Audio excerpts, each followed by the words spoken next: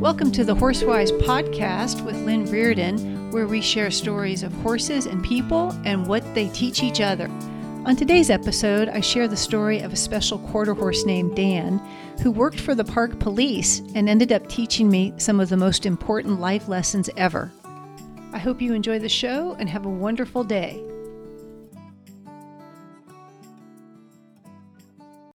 On today's episode, I'd like to talk to you about a special horse named Dan that I met many years ago at the U.S. Park Police in the Washington, D.C. area. So this was back many years ago when I was kind of taking group riding lessons and riding on weekends, and I wanted to do something more significant with horses, but I wasn't sure what. The weekend group riding lessons were fun, but I got the sense that there was more that I could be doing, more that I could be learning. I just wasn't quite certain how to go about that or even what it was. And one day at the office, another woman that I worked with there mentioned that she had started volunteering at the park police.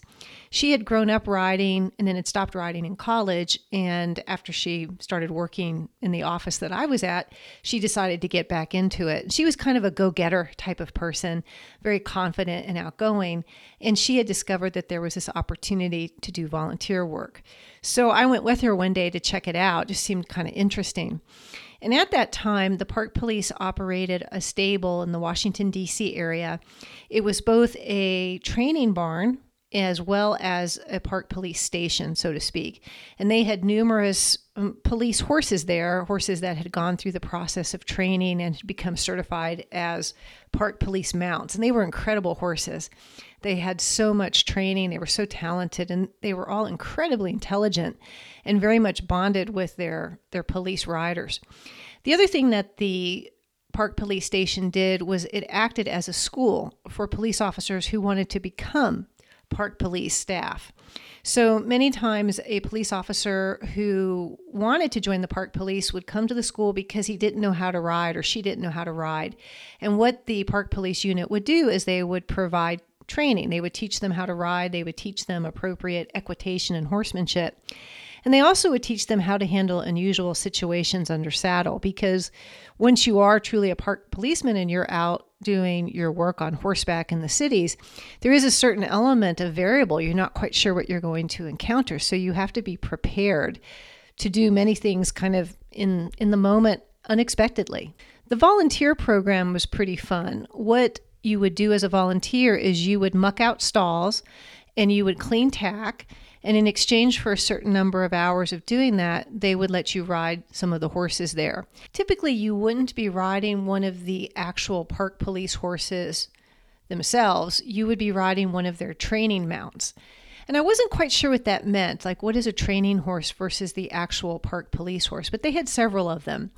And as it turned out, those horses were horses that had not really passed the process to officially become a police horse, but they had enough kind of interesting quirks or elements in their personality that they were deemed to be good as lesson horses for those police officers who were coming to learn how to ride so that they in turn could become certified as a park police officer. So at that time, the park police was not permitted to buy horses. They only could accept donated horses. So they would take horses from the public.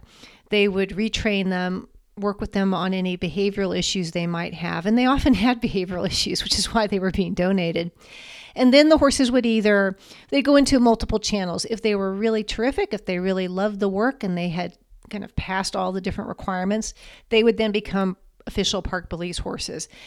If they had some behavioral issues and they got worked out, or maybe they had some physical conditioning issues and the officers helped them with that, but they weren't quite the type to be a park police horse. Maybe they weren't quite tall enough, or maybe they didn't, maybe they had inherently a slightly more, restless personality, or maybe the physical attributes of the horse itself wouldn't work. They would find those horses suitable homes or retire them if it turned out that the horse maybe had a physical rehab issue that wouldn't really work for the program. And then the third category were horses that ended up staying as lesson mounts for police officers in training to eventually become certified as part of the park police unit. And so it was these lesson horses that we would ride. But they weren't like your typical idea of what a lesson horse would be. They weren't placid, completely gentle mounts. They all had sort of a little bit odd personalities or a little bit different qualities that made them uniquely qualified to be lesson horses. And one of my favorite horses there was a horse named Dan. And he was a lesson horse, and he was a beautiful appendix quarter horse. He had this gorgeous color. He was technically a sorrel, but he had such a kind of almost like a copper penny look to him. He just kind of glowed. Very solid build, very well muscled, round, had a beautiful neck, and he had kind of that elegant little sort of baby doll face that some quarter horses can have. Just a really handsome horse. Not crazy tall. He was probably about maybe 16 hands, but because he was so broadly built, he felt like a much bigger horse when you rode him. And he was a gorgeous mover. He, on the surface, seemed to have this sort of placid Labrador Retriever personality, very benign, soft eye. And you get up on him and you would just feel like you were going to have the best ride ever. He was so comfortable to sit on. But Dan had this really interesting quirk. And Dan's quirk was that you would be riding him, he'd be going along beautifully. They had a covered arena that we rode in most of the time. He'd be going along in the arena beautifully, gorgeous gaits, very smooth. And then truly, seemingly out of the blue, he would just buck. He wouldn't buck for very long, but because he was so athletic, it was a fairly powerful movement. And it was because it was so genuinely almost unanticipated. It could be very startling to deal with. You would be kind of going along and feeling this incredible rhythm from him, and then boom, it was like it would all kind of break in two. Again, not for very long, but it would definitely get pretty Western there for a minute. And the first time that happened, I was like, whoa, what's going on? Like, why is he doing that? And the police officer was like, oh, that's just Dan. Just keep riding him. And I was like, well, this seems like it could be kind of dangerous. Like, he's bucking. He's like, Lynn, just keep riding him. You've got a good seat. Just keep riding him. And so I kept riding him, and he smoothed right out, and we were going along. And I was like, well, maybe, he did kind of start to buck there near the gate. Maybe he saw something there that spooked him.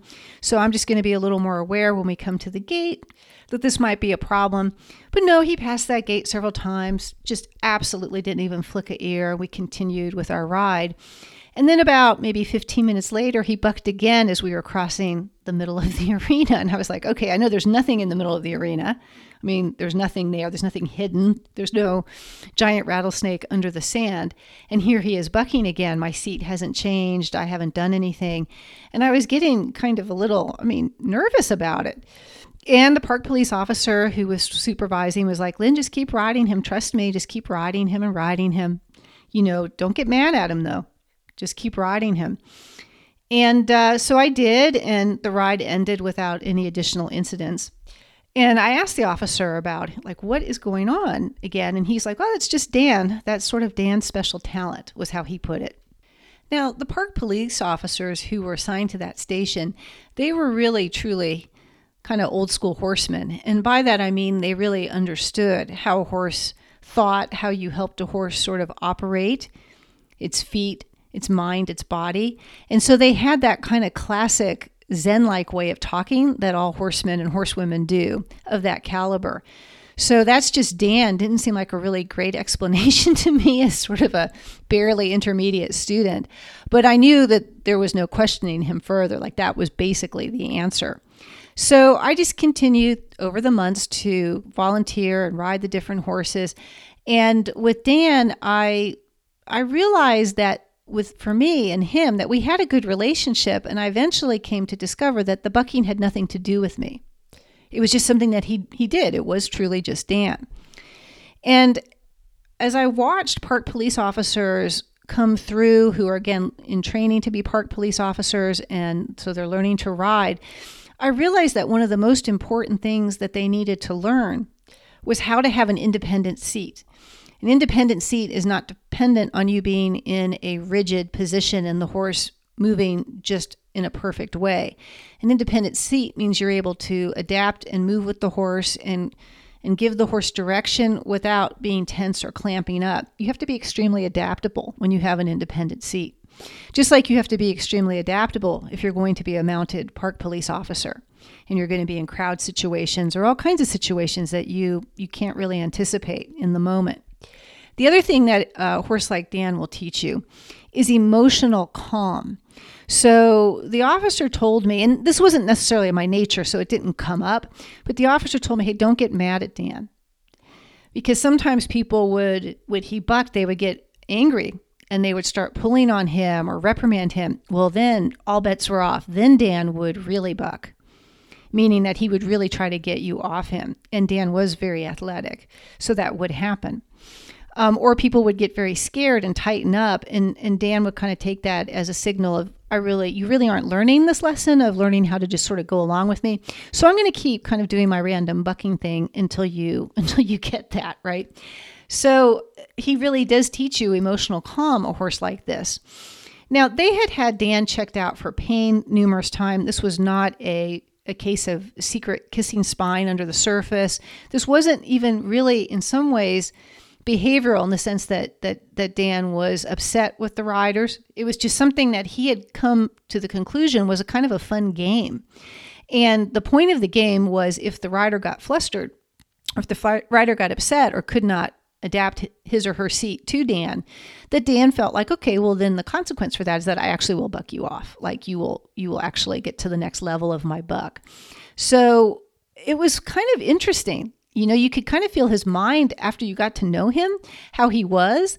And for him, when you rode well and you went with him and didn't mind his bucks and didn't worry too much about them, his bucks inevitably would definitely slow down and you wouldn't have as many of them. And the other thing you would notice if you stopped fighting the buck and just sort of rolled with it, so to speak, was that it actually had a form of elegance in it, the basic buck.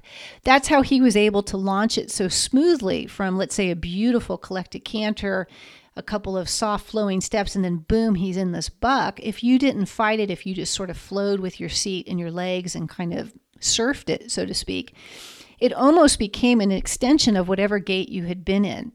And so in a weird way, Dan also taught me a little bit about the fundamentals of kind of old school classical dressage, Lipizzaner style.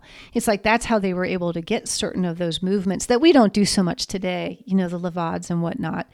But it was just kind of an interesting paradox, what he taught you if you didn't fight him. And if you controlled your emotions and learned to just sort of go, hey, this is unexpected, but I'm going to roll with it. And I know that if I kind of go with it and roll with it and stay calm and keep my seat and keep my head, that when we get to the other side of it, we're going to just continue to have a good ride. So obviously a horse like Dan isn't just teaching park police officers how to have an independent seat and how to keep their emotions calm in the saddle. A horse like Dan will also teach you a lot about life. So Dan kind of is like life, right? No matter how much we plan or how perfect our seat is or how much we try to control everything, things often don't go the way you expect. Things happen in life. People get sick, jobs get lost, coronaviruses appear. And if you go into that with a sense of, I'm going to fight everything, I'm going to get really angry, I'm going to get really scared, I'm going to get really panic stricken, I'm going to assume the worst is going to happen, well, you're not going to have a very good outcome. And you will miss the incredible opportunities, not only for growth and knowledge, but also the incredible opportunities that can come from being in the moment in times that are unexpected, and what you can discover on the other side of those things, which can be a form of, I would say in Dan's case, almost beauty and balance and understanding what it is that you do and do not control. So I hope you've enjoyed my story of Dan and what he taught me about life, and now what he taught me about the coronavirus. And as always, I thank you for listening, and I hope you have a wonderful day.